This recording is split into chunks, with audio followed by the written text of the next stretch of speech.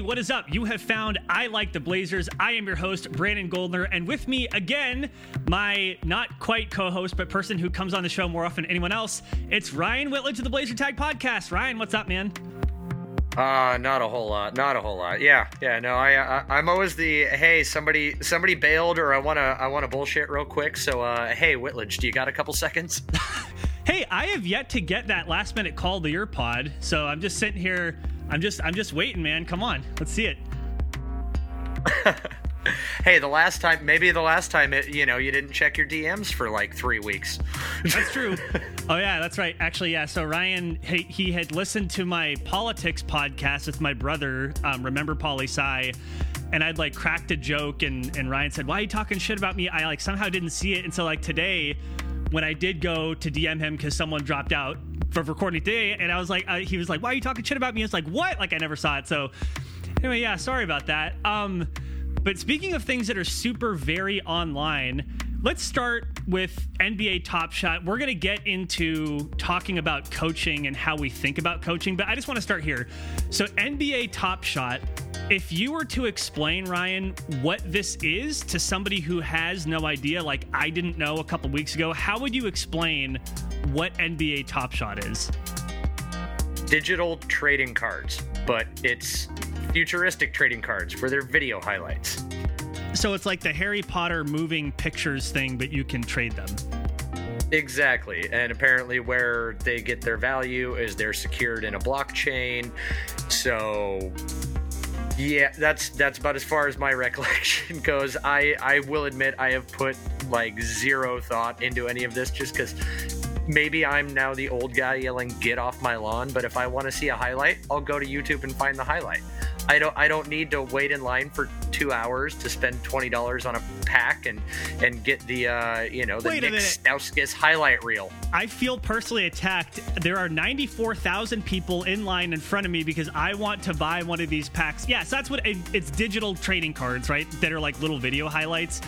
And it's so weird because, okay, so they limit how many of them there are. And this has exploded over the last couple weeks and months. Like, I went on the other day when I was first, like, at first I'm like, I'm not going to learn about this. I refuse. And then it's like, all anyone's talking about, it's like, oh, well, I can't ignore this forever.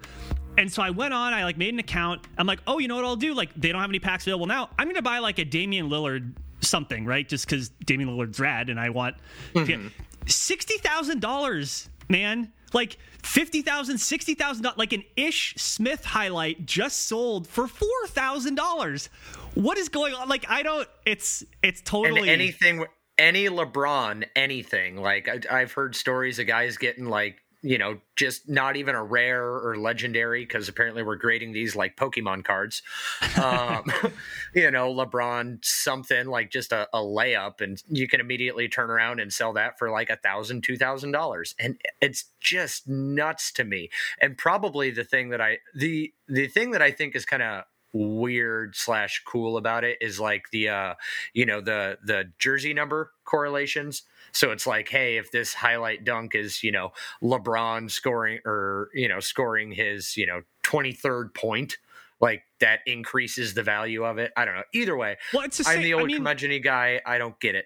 It's outside me. It's the same thing as when we were kids. I don't know. Did you collect basketball cards? Like, because I definitely did. I don't know if you did or not, but like the serial number, right? Like if it was limited and it was like 1, like that would be worth a lot. Or like Michael Jordan, if it was like 23, like that would be worth more. Yeah. Based on the, I remember that. I was more into the baseball cards end of the spectrum than the basketball cards, but yeah, but at least with cards, that makes sense to me because and again, call me the old guy. It's a physical, tangible asset. When you tell me it's rare or it's one of a kind, I am literally holding the one of a kind. And where my brain just fries out thinking about this is like, if you tell me I have a one of a kind, NBA player, Top Shot clip, then why can I go and watch it on YouTube?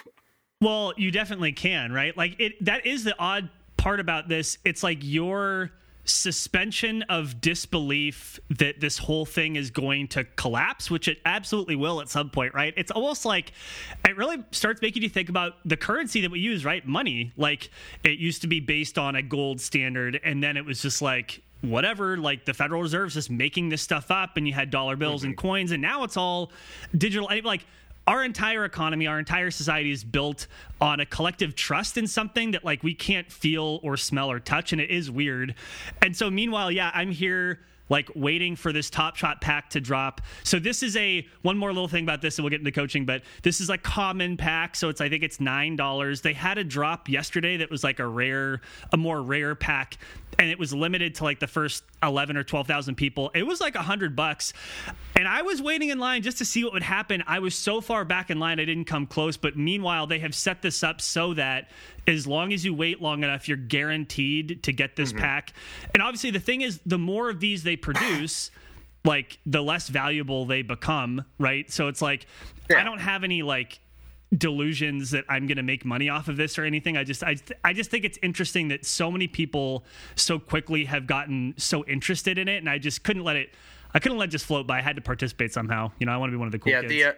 The proof of concept, I believe that either the creator or co-creator of this NBA Top Shot, he had a proof of concept that ran back in 2016, maybe 2017. It was called, I think, Crazy Kitty, and it was this same kind of proof of concept, but with digital Beanie Babies. Yeah, I mean that went absolutely crazy for like a year, and then it just tanked out. So, which is what's going to happen here. Like you said, like if I want to watch a highlight, I can do that anywhere. Actually, just if you don't already know, maybe you do. If you want to find like a specific play in a specific game, if you go to stats.nba.com, it's kind of like the advanced stats portion of the NBA's website. You can then go to the game and look at every single play, has a video for every assist, every steal, every dunk. It's actually really, really cool because you can just click on it and it's right there. So yeah, I don't know. Like we'll see. It's all confusing to me. Also confusing to me, Ryan, has been the roiling debate amongst Blazers Twitter about Coach Terry Stotts. Here's what I'm going to do. I want us to spend basically the entire episode talking about how we think about coaching and how we kind of watch the game. What are the different things that go into figuring out whether or not, like, you and I think a coach is, quote, good or bad?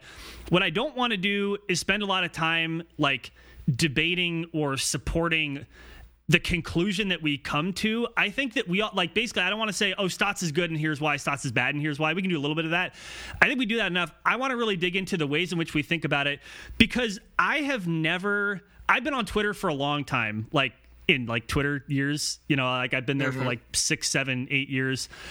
And I can't remember a time where the Blazers community has been so split and so angry about something. It's really kind of odd.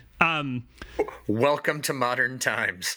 Well, yeah. And obviously, like, there's always something that people can debate and argue about, but it's gotten a very strong this year in particular. So here's where I want to start. I want to start with, like, just asking you a question, because I know, like, I don't know about you, I can't watch every minute of every game. I'm not able to do it. I did in years past. I can't do it this year. But I want to ask, when you're watching a game, how is it that you're watching? Are you watching just kind of in the background? Are you watching more as a fan? Are there things you're looking for, like when you're looking at when they're running the offense or defense? Like, are you stopping and going back? And, like, basically when you're watching a Blazer game, like, what does it look like? Like, take me into the Ryan Whitledge household when you're watching a Blazers game. When I watch a game, I watch it for enjoyment as a fan. And I understand that, yes, I talk on other people's podcasts, I talk on my own podcast, but I don't ever sit down with the intent to be like, I want to see what this game plan is, or I want to see how they're going to attack, this defender or whatnot. I sit down, I cuss at them when they make stupid plays. I stand up and clap and hoot and holler when, they make good plays and score points, just no different than if I was at the arena. It doesn't mean that I don't notice things, don't notice certain schemes, but it's not something that I necessarily set out to do. And for me, one of the more confusing things regardless of which side of the, the fire stats or keep stats aisle that you're on, because apparently you can only have two views and you can't ever have them overlap, is Yeah, how anyone can sit down and watch a game and then just hop online or whatnot, just to try to shove it in the face of, the other side of like, oh, well, look at this. This is why my point's right. And it's this, this X, Y, and Z, and everybody else is stupid and that kind of stuff. I'm like, I could never hate watch a game. Like, I would never watch a sports team again if I was, doing it to hate watch, basically. Like, if no matter what side, like you see it more on with people being critical of stats. I could not be that kind of fan per se. It would take away my enjoyment of the sport to be that critical and that analytical of it. That's fair. I will say, to your point about like you're watching the game and you hop online when something happens that kind of fits what you already believe. I mean, that's confirmation bias, and I think we all suffer from that, right? I do. Oh, yeah. And it doesn't matter if it's about coaching, about something else. Like, if I have a thought in my head about the game and I see it happening, I'm probably going to fire a hot tweet about it. It's like you buy a new car and suddenly you're seeing that car like everywhere. That's a form of confirmation bias. It doesn't mean that there are more of those cars, means you're thinking about it. But back to your point about kind of like watching and your enjoyment as a fan, like, are there ever times that you go back and look at the replays? I mean, you hear coaches talk about this a lot in post game. People say, well, what did you think about this defense they threw at you? And the coach will kind of right after the game be like, well, I have to go back and look at the film. And these are professionals. These are people who are doing this for a living. They have to go back and look at it. Is that ever something that you take time to do, or is that just like too much? I do it occasionally. I mean, I make it a point to watch every single game. For the last 3 years, I think I've missed maybe a quarter of a game. So I'm already devoting enough of my time to sitting down and watching it. There are a couple times where I've been like, well, that, I'll hop back and be like, wait, I want to see something again, see it, and it's more along the lines of if I'm reading like somebody's recap over at Blazers Edge, or I'm reading an article and they reference something and they point out something that maybe I didn't notice in the moment. I was like, oh, interesting. And I'll go back and find it and watch that kind of thing. But I don't make it a point to be, to sit down like a coach and review all the game tape and be like, here's where improvements could have been made. Well, let me ask you one more thing, and I'll admit a weakness of mine is someone like, if you're thinking about watching the game to like be able to see stuff that's happening, a weakness of mine is that sometimes it's hard for me to see all of the different actions of even just the 5 players on the Blazers, to see how they all got to a certain space. Like what I mean is, like, yesterday I was watching the Blazers Lakers game and I noticed that there was a Lakers player who was like super old. I was Marc Gasol was super ultra open for 3. I mean, Gary Trent Jr. had for whatever reason rotated to him, but GTR was like all the way in the key. Marc Gasol was at 3. I mean, he was like multiple steps away. And when I paused, I was like, how did Gary Trent Jr. get all the way down there so far away? And I realized that I didn't catch it. So like, I think that some people are able to absorb more pieces of the game at the same time as it's happening than other people. And maybe I'm just like one of those people who either gets tunnel vision or whatever. Like, do you ever find that? Like, are there times, I mean, I want you to say, yes, Brandon, you're not weird, but like, are there ever times when you're like watching the game and it's like, I don't understand how that person got there? Like, or are you able to kind of absorb it all as it's happening? I'm able to kind of absorb it all as it's happening. Dang it! Come on, man! You're leaving me on an island over here. But where it did get me, because they were one of the all-time best at doing it, was back in the year 2 of the Warriors championship run. Was it year 2, year 3? I don't know. Whatever the year that they got Kevin Durant.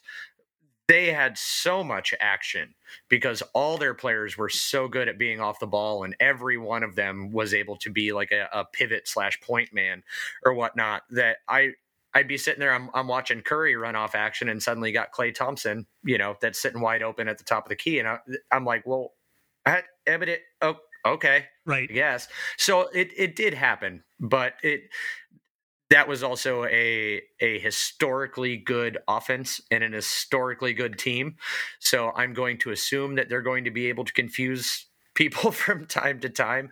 Not so much anymore. But. Right. And like my point with, so I guess you're special and I'm not, but like the point is that's what everyone tells me. Right. The point is that even when you're a viewer and you are able to see the entire court, even then it can be difficult in the moment to see all of what's happening, even for 5 people, let alone for 10. And I guess what I would offer with this is a couple things. A, like as fans or analysts, that everybody has a different way of watching the game, and everyone is able to pick up on certain things maybe better than others or in different ways than others. And I think because of that, we as viewers, as people who are like forming opinions about stuff, we may be forming different opinions because the way we take in information is different, right? So that's part of it. And the other part is, now imagine that you're on the floor, you're a player, you're a coach, you're an official. Now you're not hovering above the, like, Terry Stotts is not wearing a jetpack, hovering above the court. You don't see Brad Stevens in a blimp, like floating above the court. Like, they are kind of over to the side. They're able to see as much as they can from that vantage point. And the same thing with officials. Why are there 3 officials? Because not one official can see all of the action at the same time. It's not humanly possible. And so I guess what I would just say is that, like, when we're thinking about, like, I wonder how that person came to this very different conclusion about, we both saw the same game, right? We're taking in information differently. We're seeing it differently, and different things are going to hit different. And, like, I would just say that is a big reason why some people just can't understand why. I don't understand why you don't agree with me about this. It's because we're taking in the game differently. That's just reality. So I know it's a little weird, but like, I wanted to start there. But again, too, if you sit down with the intent of, like, if I sat down with the intent to just do nothing but watch Blazers defensive rotations, I am going to learn a lot more or be able to nitpick a lot more than if I just sit down and watch a game with that wider lens, like you just talked about. You're able to pick up on it, on things and faults and whatnot, if you want to, in anything, if you can, or if you're focusing on that and trying to see where there's area for improvement.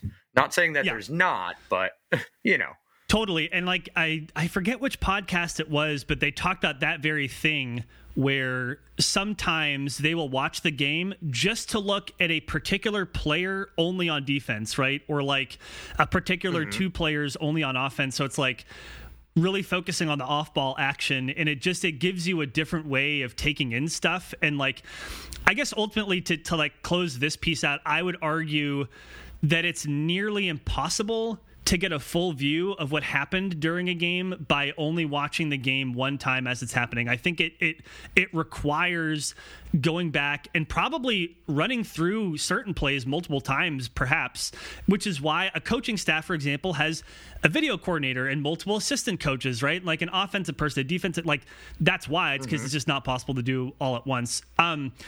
So with that, let's go into thinking about how we evaluate coaching.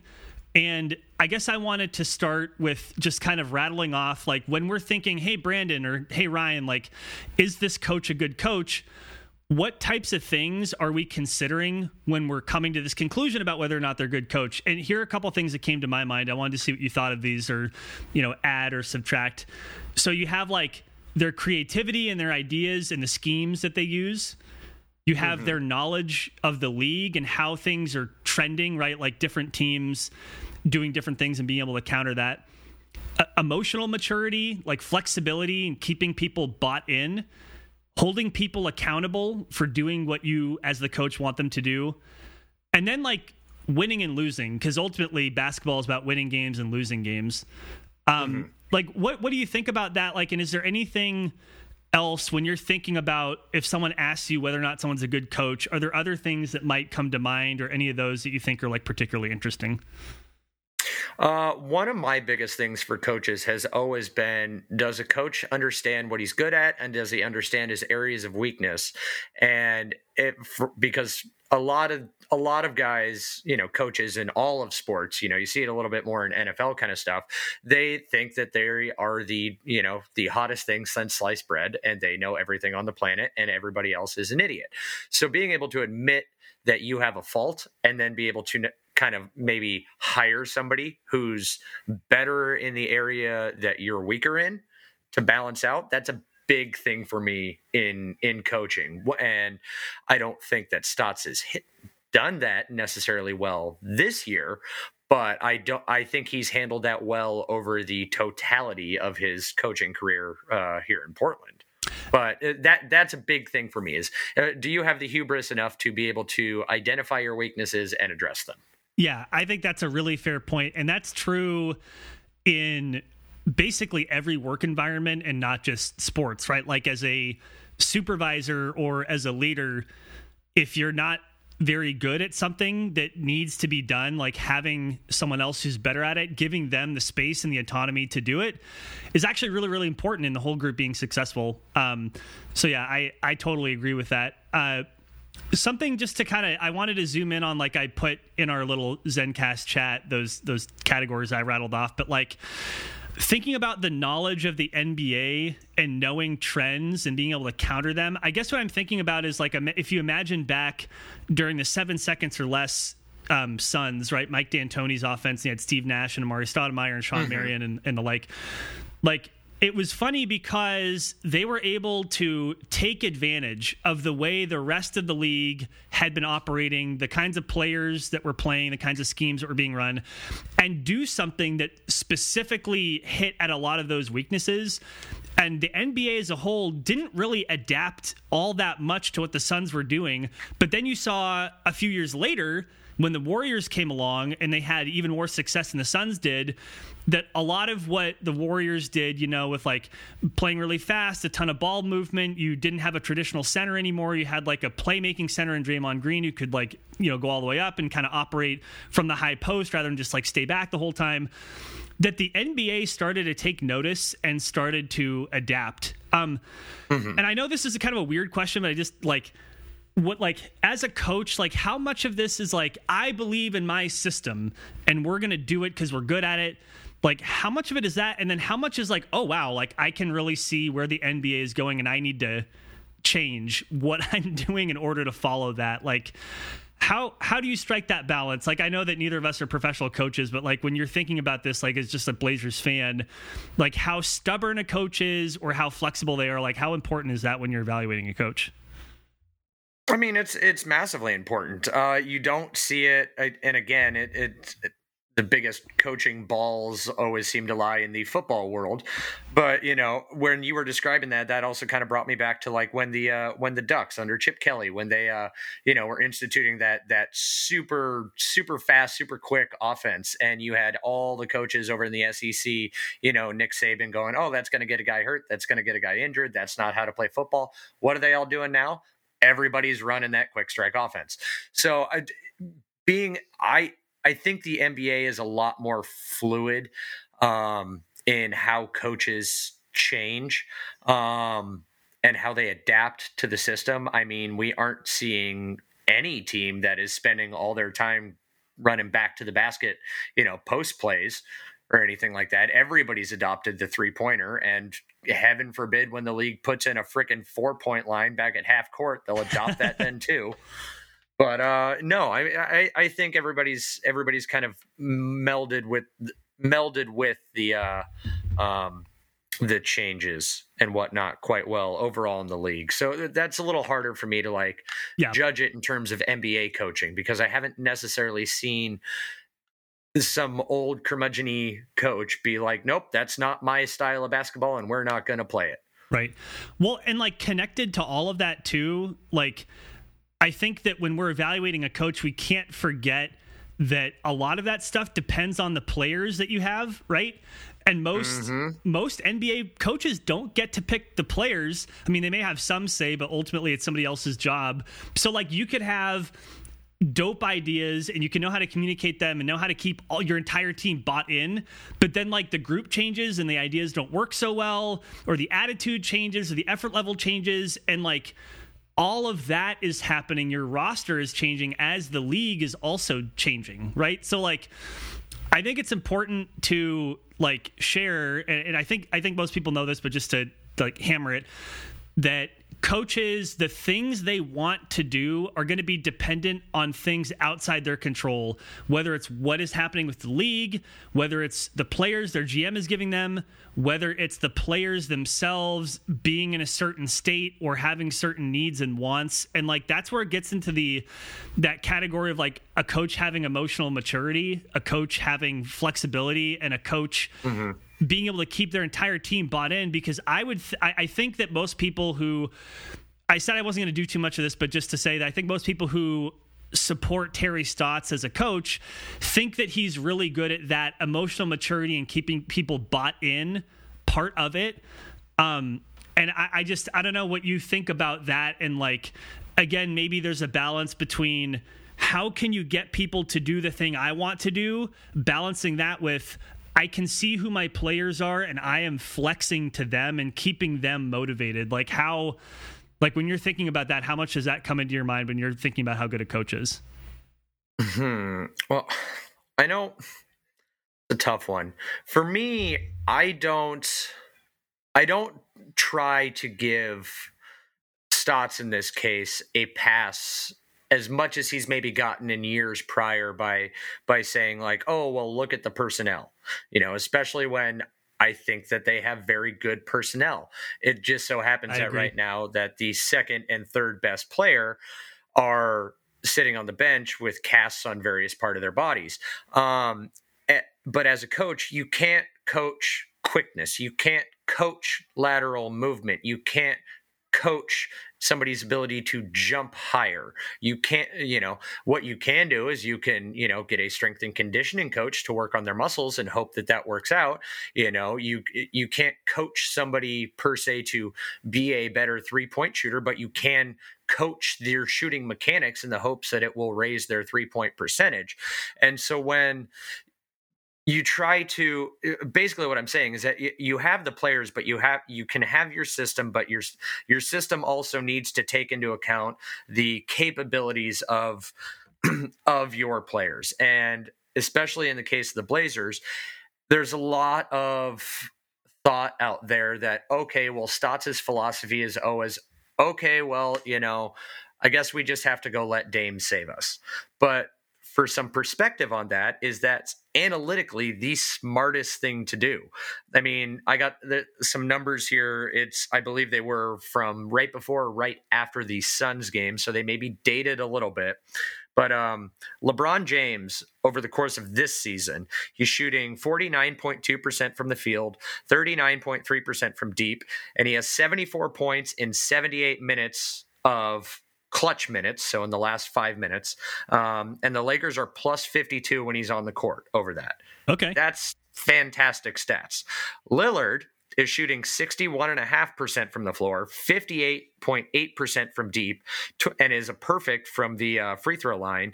But in 59 minutes, he has 82 points. So in almost 20 minutes less, same amount of point output. Right. And he's also, he's taken 22 shots. Lillard is great in those late game situations. So when you want to criticize Stotts for being like, oh, well, he's just going to let Dame bail him out, why doesn't he run this or run that or whatever? Well, because if you're going to sit down and look at raw basketball numbers and productions from your players, your best chance is for Lillard to bail you out. One of the other things that I see a lot of criticism for is why doesn't Stotts do more to, run Lillard through more off-ball action? Well, we tried that years ago. That's why we brought Evan Turner in. He was supposed to be a point forward, take the ball out of Dame's hands, get him off ball a little more. But Dame, and you can take this as a personal opinion on if you want to have this be indemnifying of a coach. Dame is not an off the ball player. He does not like to be off the ball. It is not where he's comfortable. You can't just say, well, why don't we coach him to be like Steph Curry? and run around so much off the ball. That's just not who he is. That's not where he excels. Maybe he doesn't have the stamina for it like Curry does, whatever. You can't coach him to be like that. So you don't want to put your best player in a position where he's weak or where he's not comfortable.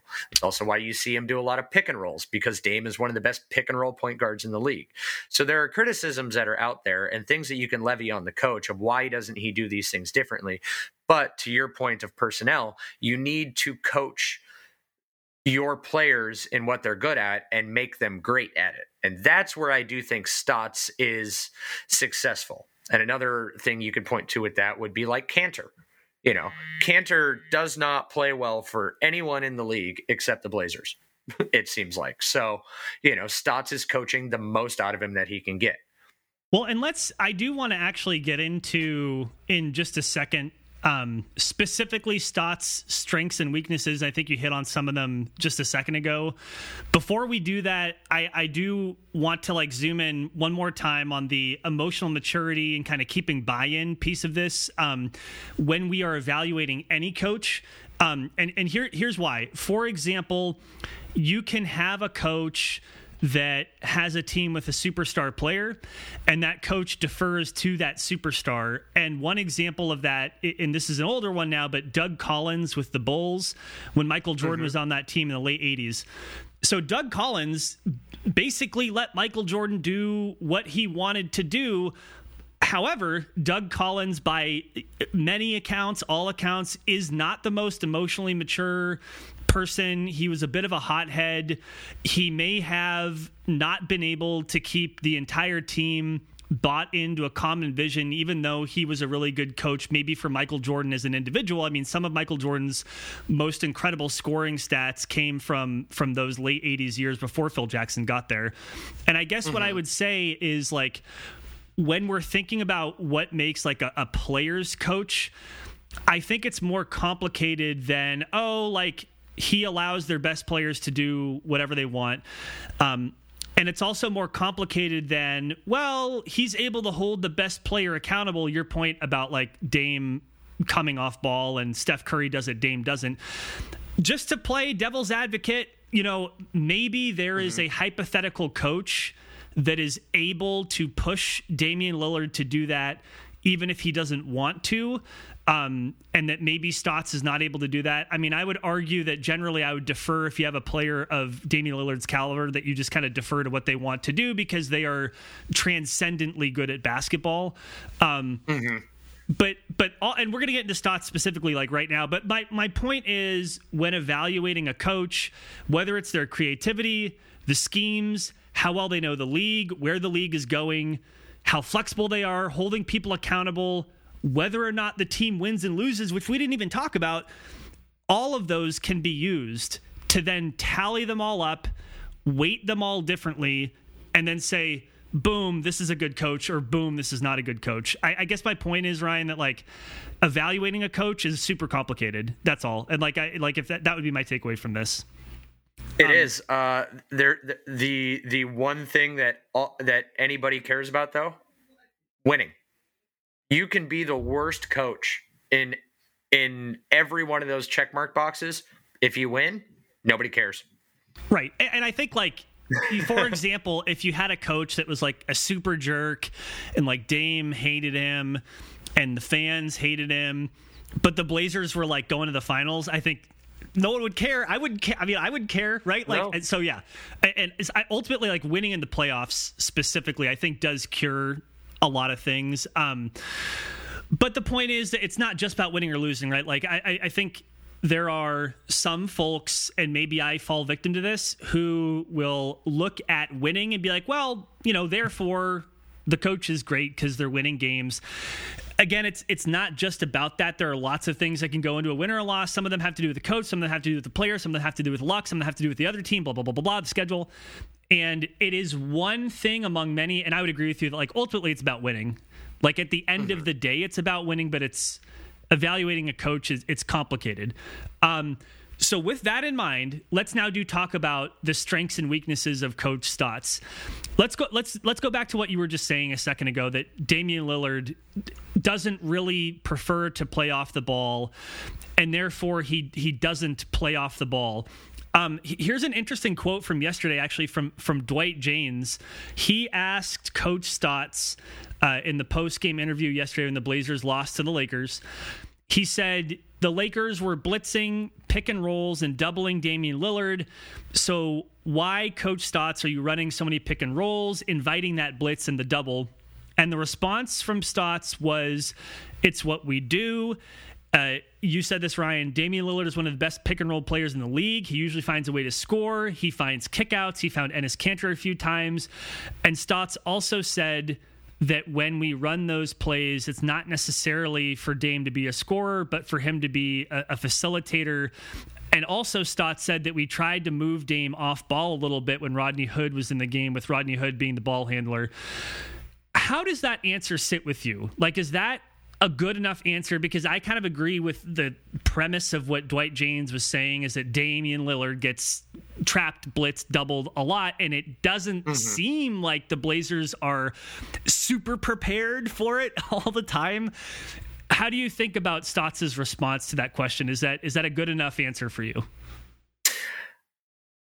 It's not a good enough answer, but it does not upset me or shock me, because while we would, again, in evaluating a coach's strengths and weakness, one of Stotts' biggest weaknesses is he doesn't do well with media. And if you get a hard question, if you don't give him a softball, easy answer one, if you get critical of him, he tends to be a bit of an asshole. So that sounds like it's a fair question from Dwight Jaynes. He's just doing his job. Stotts doesn't want to answer it, so he's going to give that what he gave as that answer. How I feel about that in general is there's Michael Pena in Sports Illustrated. That's where I was getting some of those numbers from that I was reading off earlier. Further on down that article, he talks about the fact that Damian Lillard has. Let's see. His exact quote is, "Nobody splits traps more ruthlessly or efficiently than Damian Lillard this season." So if they're not countering for these traps, Dame has proven to be one of the best players in the league at handling a trap and handling a blitz, passing out of it, shooting out of it, just splitting it and making his way down the middle. When teams are trapping him, they're trapping him higher up. They're damn near trapping him at half court. Now, That does open up the court. It doesn't always work to perfection, but it still works most of the time. And in the game of basketball, as long as you can get something to work most of the time, you're doing it well. That's no different than shooting. If you can happen to make most of your shots, you're doing well. If you miss most of your shots, you're doing poorly. So with the execution of handling traps, if you get more hits than misses, then you're doing it well. It doesn't mean that, him not necessarily changing his scheme per se is the right decision. But again, if everything's going to run through Dame right now, especially with Nurk and CJ being out, how is Dame producing? What level is he playing at? And is he keeping the team afloat while playing within his own game? Yes. Right. And again, just to take another view, and I'm not saying I agree or disagree with what you just said or with what I'm about to say, but remember that game recently the Blazers played against the Philadelphia 76ers where Damian Lillard was out, right? He didn't play. And the Blazers won that game. And it seemed to me that the Blazers had more movement. And with Damian Lillard not being in there, and I kind of understand on the one hand, well, you have to do that because Damian Lillard's not there, and Damian Lillard probably prefers to play a certain way. He's your best player. He's a superstar, so you're going to play that way. On the other hand, it did kind of make you think, well, geez, like, what if the Blazers were able to do this with Damian Lillard in the game? Like, wouldn't they be unstoppable then? Like, do you have an opinion about that? How much would you take away from that win against the Sixers when Dame didn't play? Well, I liked it because shortly before that, we had heard, because of, I think, the Memphis games that had gotten canceled shortly before that or postponed, the Blazers actually had more time to practice. And I believe there was some chatter that the Blazers were trying to get more ball movement and rotations out of the second unit. And in that Philly game, that was basically the second unit playing as starters. So it was nice to see that there was a talk about some form of an offensive adjustment and see it be executed.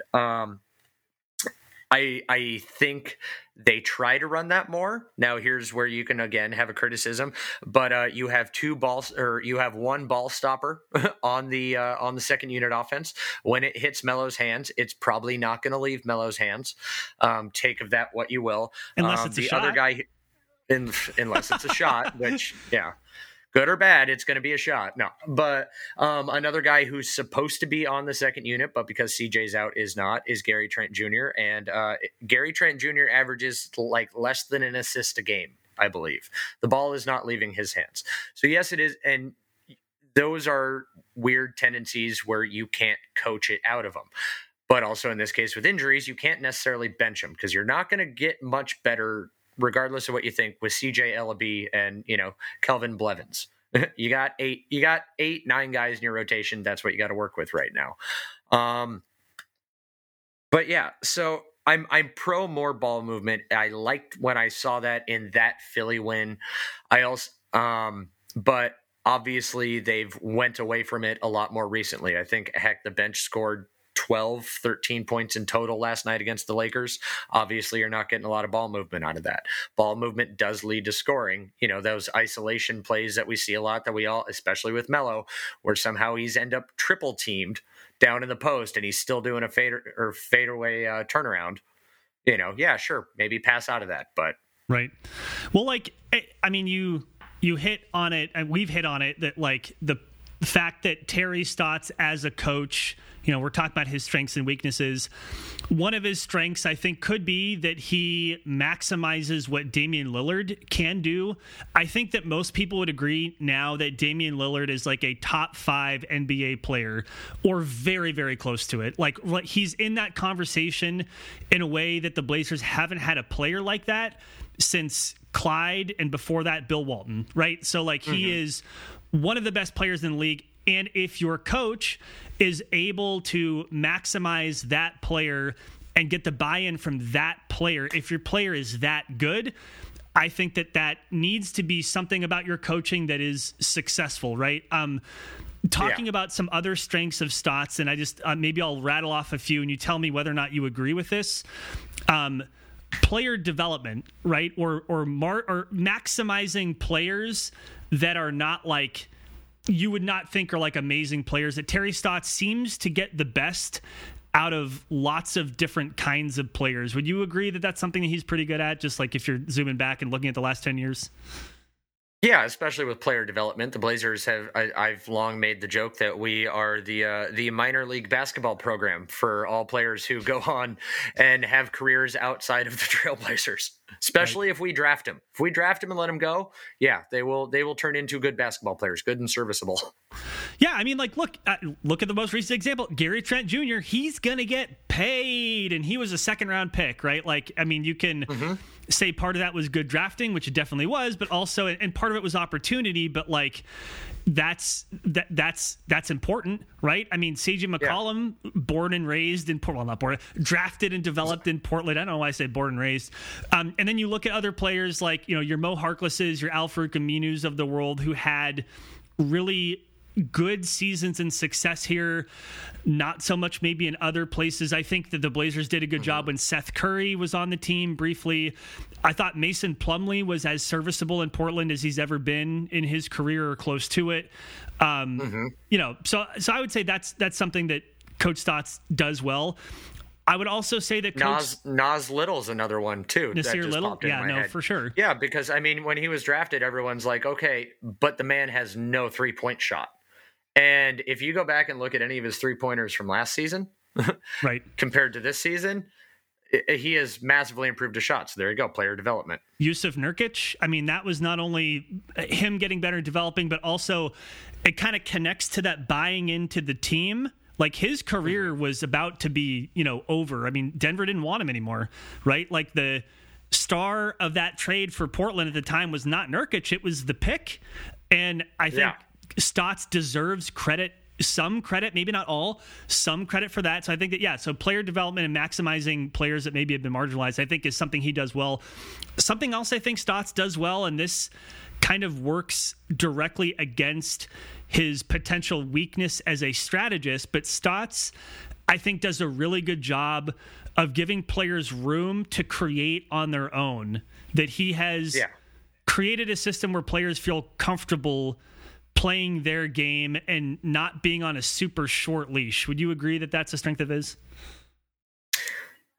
Depends on who the player is that you're talking about being on a super short leash. Flashback to no farther than Myers Leonard, who would get the quickest of yanks early in Jusuf Nurkic's tenure here. You saw him get some quick yanks if he was making lazy rotations. So it kind of depends. I mean, that's fair. He's been known to he gives players a lot of freedom, but if you continually fuck up and he has the bodies and capable players on the bench to yank you and replace you, you will be yanked and you will be replaced.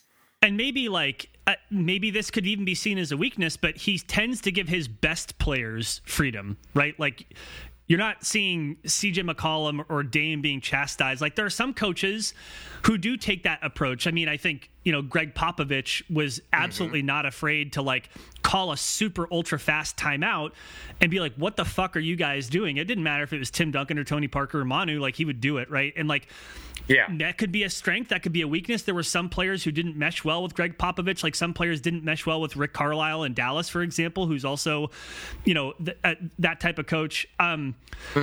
So I don't know. Are there any other major strengths to Stotts as a coach that come to mind that we haven't talked about? If you were, whether or not you think he's a good coach on the whole, that Coach Stotts specifically is good at this. Does anything come to mind? And if not, that's fine. We've talked a lot. No, it's just I'm not entirely sure how to word it, because for as much as I also think it's a strength, I think it's a strength, I also think it is a weakness, and it is a little bit of the fact that his offenses seem so stagnant and they don't change a lot. Yeah. But at the same point in time, I think this is a little tip from Jason Quick here the other day. As of, this was from right before the Suns game, the lineup that the Blazers are running out there has the highest offensive rating in NBA history at 143.6. And the second was that Warriors death lineup that had 141.2.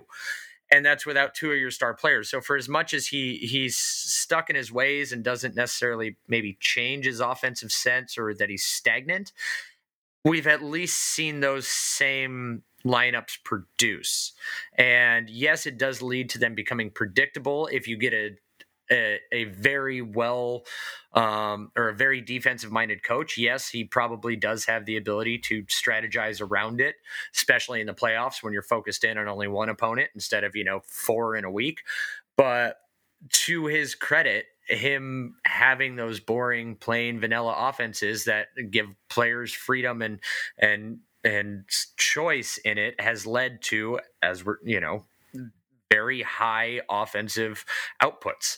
I think one of the added benefits of that too is that during these times now, this 2 to 3 month period that will be without Nurk and CJ, Stotts hasn't changed his entire offensive approach. The basics are there. His principles are still there.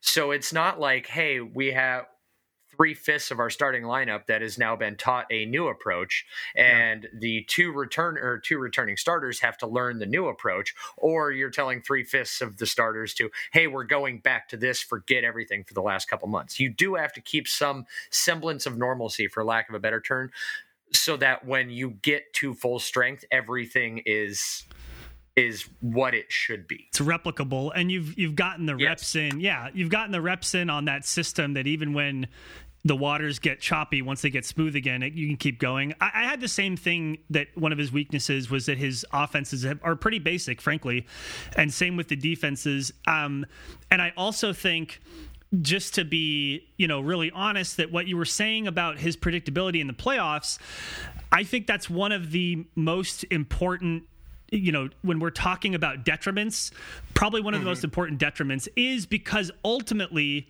you want your teams to be successful once you get to the playoffs.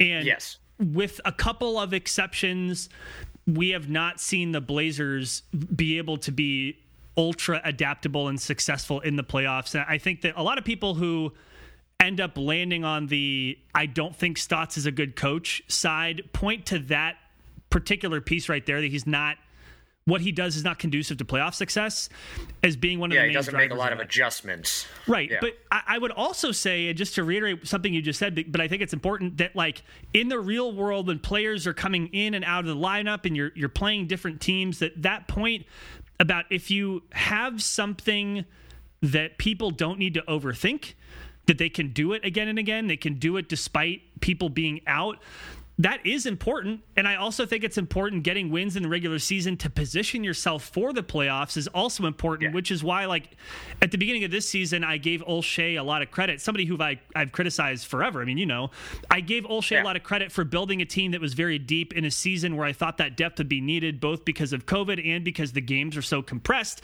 Lo and behold, the Blazers were able to rattle off 6 straight wins, in part because of that depth, right? I mean, they weren't the best teams they were playing, but they got those wins banked.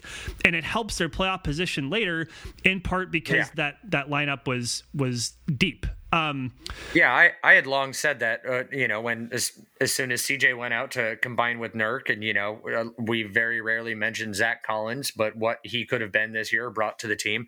But when CJ went out and we were looking at 2 months, I don't believe I was alone in having the line of thinking of that. If the Blazers can just go 500 and just don't have to gain ground, but as long as you're not losing ground, you can make a push at the end and we'll see where it goes. So I always try to hold my expectations and my judgment to that. Yeah. They are well above that 500 mark with these 2 people out. They're over 500 in general for the season still. Maybe that 6-game winning streak maybe boosted people's confidence a little too much, but same as I hope that this losing streak that we're on now doesn't, kill confidence too much, but there needs to be a balance, and you always got to look at it in the context of the situation and the year that you're in and stuff.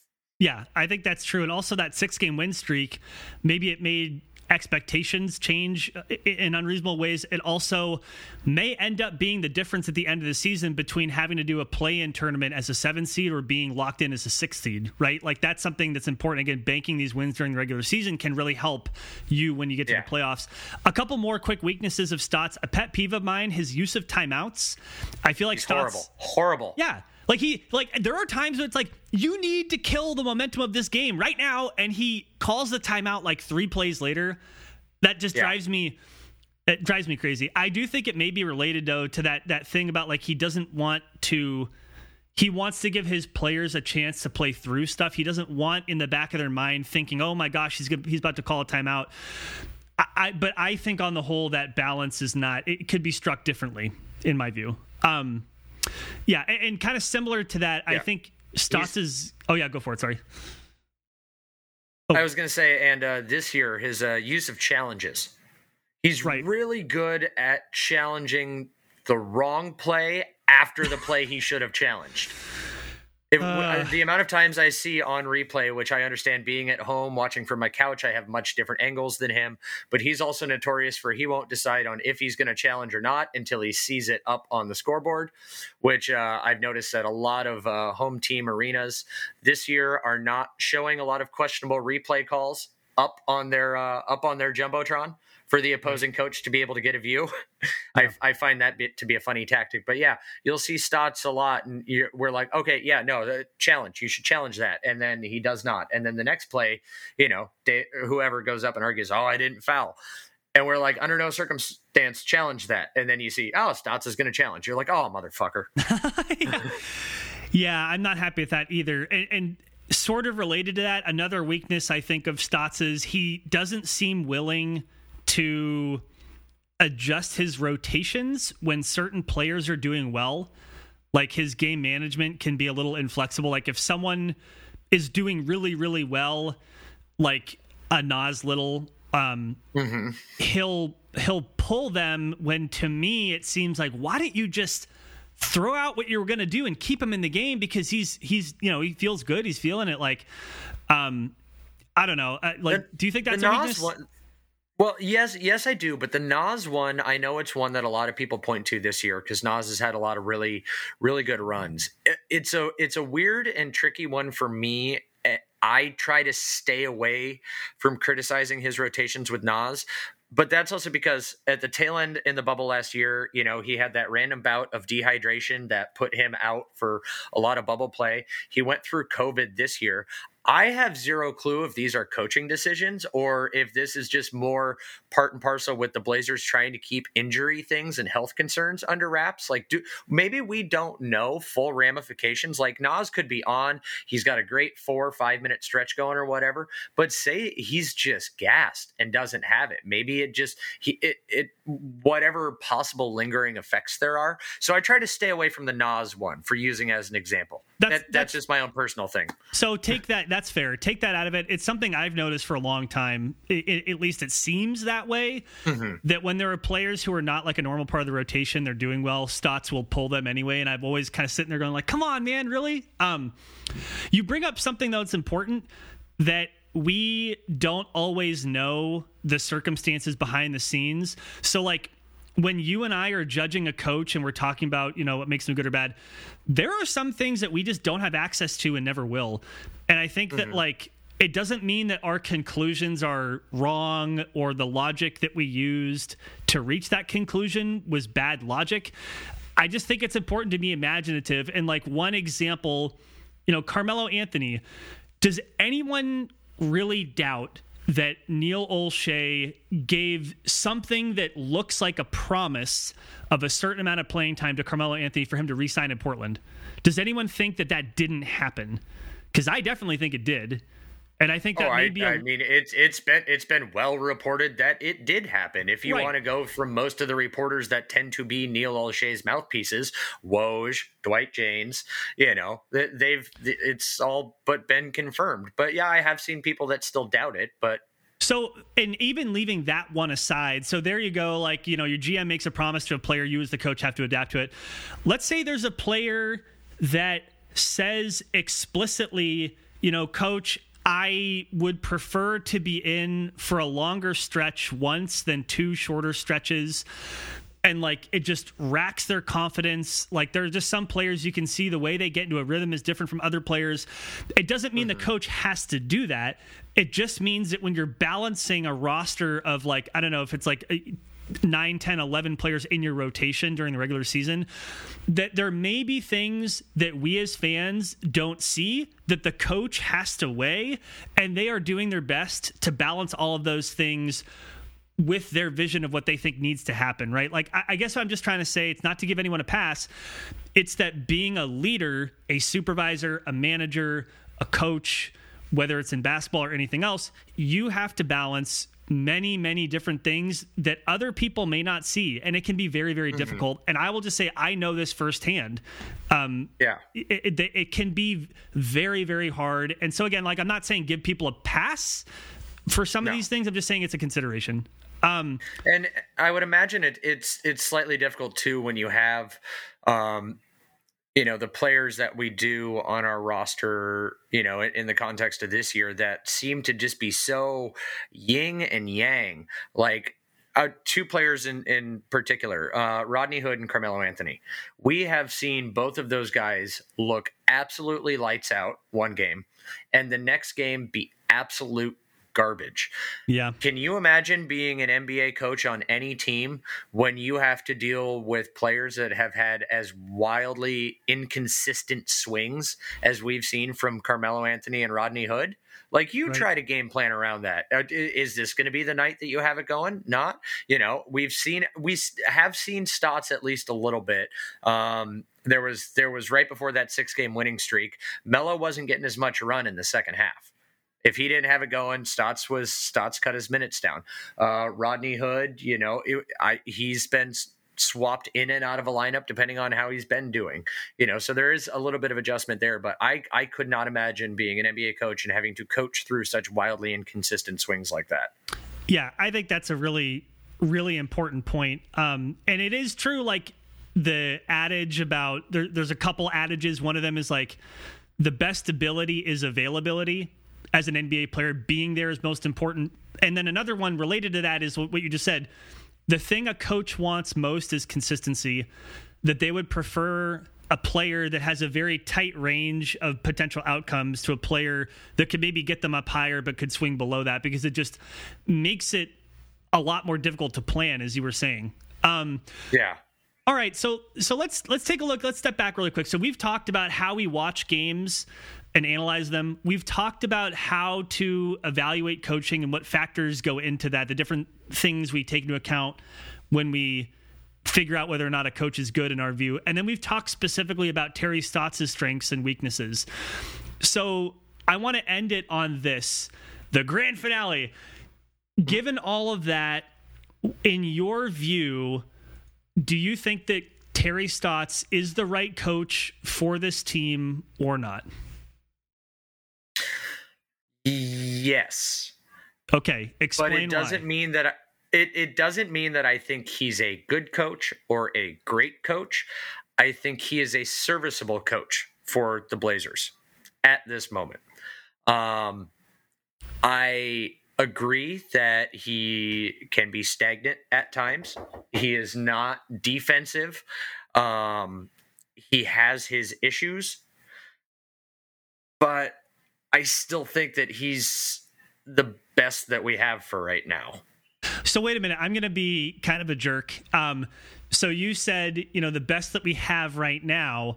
So you I knew you'd pick on that. I set you up. That's what we call an assist here. Oh, for sure. But so I'm going to pretend to be one of those people on Twitter who is arguing with me, because I don't know if you've seen my mentions lately, Ryan, but they've become a bit of a cesspool. I've had to use that block button quite a bit more lately than usual. But let me take the other view. Like, don't you think the Blazers could do better? And if you think they could do better, then explain to me why you just said that you think Terry Stotts is the right coach for this team right now. There has to be some very important reason why you think that, if you think they can also do better, right? So explain that to me, or else I will get in your mentions and yell at you and be mean to you. Apparently. Block. There, I blocked you. The block button is a beautiful thing, actually. I never block anybody. I've been blocked. I've never disdained anybody or disagreed with their opinion strong enough to say I don't even want to see your stuff. If I disagree with your stuff that wholeheartedly, it's going to make me giggle every time I see it. So I don't block anybody. You are more emotionally mature than me, which is a strength of a coach. That is a sentence that has never been used to describe me ever in my life. So thank you, sir. You're welcome. Maybe I'm just super, super immature. But no, but really, like, if you think that the Blazers could maybe do better, then why do you also think that Stotts is the right coach for this team right now? I think he's the right coach for this team right now because of Dame, CJ, and Nurk, who we can all agree are our core three and the future moving forward. And they understand him. He understands them. There's buy-in all around. And so I try to glump it all into that they're one group. I think he's getting the best out of those three players he possibly can. And as long as that is our core, as long as Dame and CJ are our head two, I think Stotts, regardless of if it ends up being a detriment to the team or not, is the best player is the best coach for those players and can get the most out of them and get this team through them to succeed the most. I think that's really fair, and here's why. We talked earlier about all the different ways that we evaluate a coach, and one of them was the support and buy-in of your best players. And here's what I want to suggest to anyone who's listening, that what Ryan just said, that you may value one of those things more than the other. So in Ryan's case, maybe he values Dame and CJ and Nurk's buy-in because they're the Blazers' best players, values that more than other things. And that when you take that on the whole, you get to this answer of like, Stotts is not the best coach in the world, but he's the right team for this coach right now. I also want to make space to say that you could not value that as much. Maybe you value the schemes. Maybe you value the offensive sets flexibility more than the potential to piss off Damian Lillard, CJ McCollum, or Nurk. And therefore, you take the same information and you come to a different conclusion. And like, I guess that like the whole point of us talking through this and going as deep as we did about the analysis was just to suggest that you could have perfectly good reasons to fall on one side or the other of this issue because it's complicated. Like, that's all. Yeah. And I don't think you're wrong if you say that. And I think you kind of agree with me here too. I don't think you're wrong if you say that, you know, Stotts should be replaced as the Blazers coach. I don't necessarily agree. And I'm not going to care to try to debate you because you have your opinion. You obviously have what's important to you or what you want to see in a head coach of a basketball team. I have what's important to me. I'm not expecting you to change how I watch and how I take in a basketball game or how I, you know, understand coaching and scheme and all that stuff. And I'm not going to try to change yours. Two people can be right about this. This is one of these rare instances where there are alternative facts that do fall in line. But not on this show, my friend. If you believe that the Blazers can do better than Stotts, then you're welcome to have that belief. I'm sure that there is a better coach out there than Terry Stotts for the Blazers. You got to find him. You got to get him. You got to pay him. You know. Right. And my one critique that I will say is that when you want to throw out the comparison of, oh, well, look at when the Warriors went from Mark Jackson to Steve Kerr, and that automatically made them so much better. I don't think so. And the famous example I point to is how many games did Steve Kerr just literally roll out the basketball and say, I didn't tell him anything. I just sat on the bench and let the players go. Right. Yeah. And I think that's fair. I do think that, like, you know, I think it's hard to know how much a different coach would affect this team or any team. It definitely matters.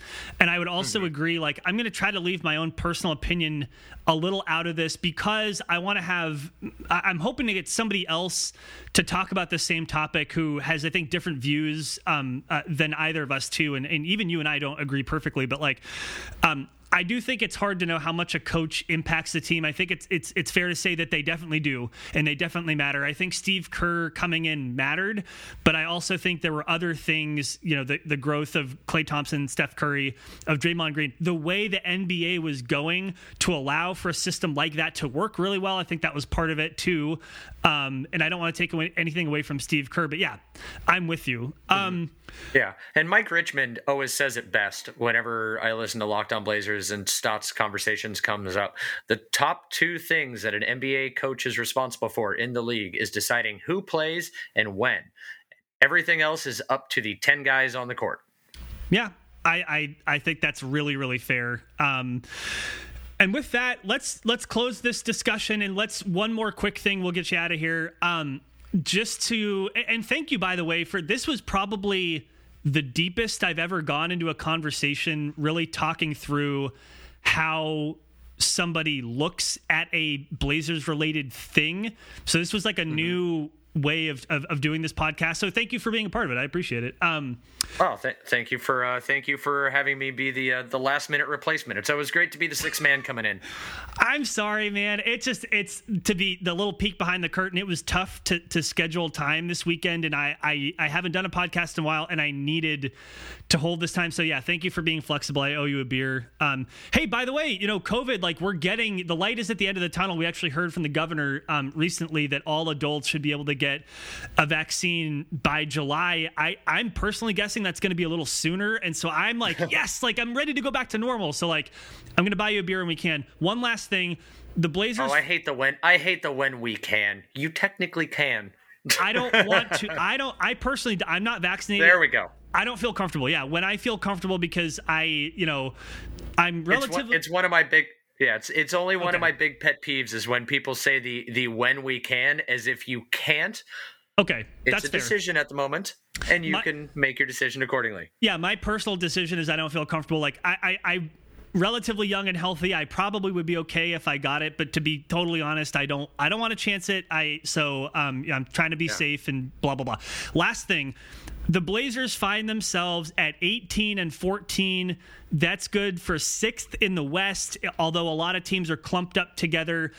Just really quick, given where they are this season, the teams they played, and the injuries they've had, which you can't ignore, how are you feeling about the prospects of this Blazers team moving forward?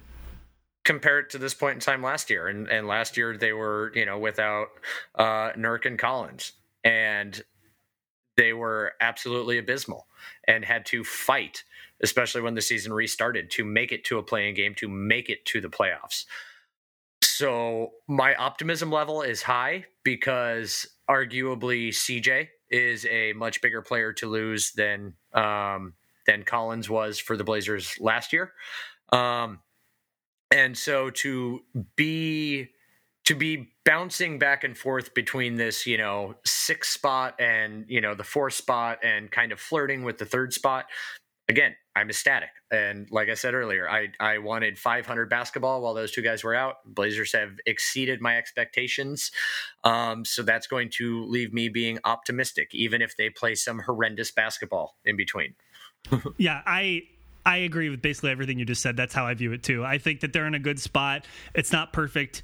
It could be a lot worse. We see other teams that have suffered injuries or even not suffered as many injuries and are a lot worse off. The Boston Celtics are a game under 500, right? Like the Miami Heat are a game under 500. The Denver Nuggets have an MVP candidate on their team and they're doing worse than the Blazers are, and they haven't had basically any injuries at all. And like, I think it's important. Well, the Nuggets late game shot choices need some work.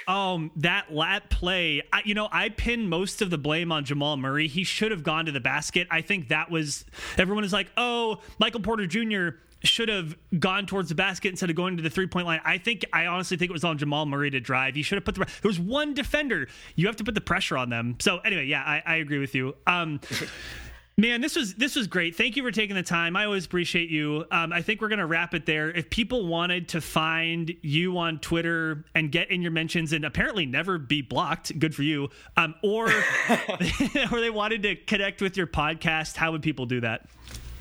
You can find all my basketball rantings at the @BlazerTagPDX handle on Twitter. I believe we're posting. I had 3 episodes that did not make it, 2 due to technical difficulties, 1 due to when I was editing it, I said, wow, we are way too drunk for this, and I just deleted it. No one will ever hear it. Oh, man. And yeah, but we're posting about once every other week or whatnot. I think we got an episode coming out next week. If you want to hear any of my individual rantings, which are even fewer and far between, you can find me at The Witty Ryan. That is not my basketball space. You won't find a lot of basketball opinions there, so you can yell at me about other things and not get blocked from there as well. Rad. Check out Ryan. Check out the Blazer Tag podcast. Ryan, appreciate you. Thank you. Thank you very much, Brandon.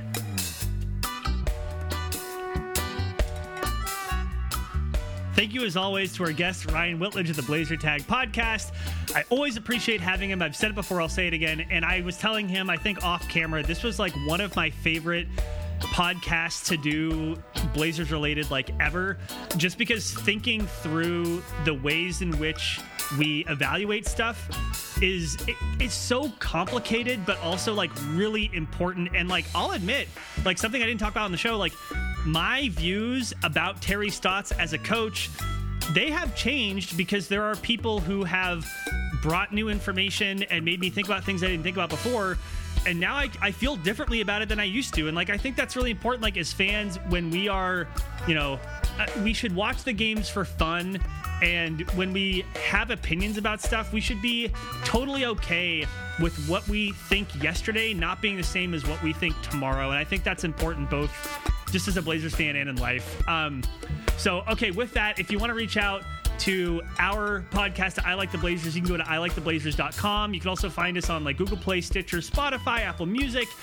Wherever you can find your podcast, we are there. And thank you all for being here. And until next time, I am Brandon, and go Blazers.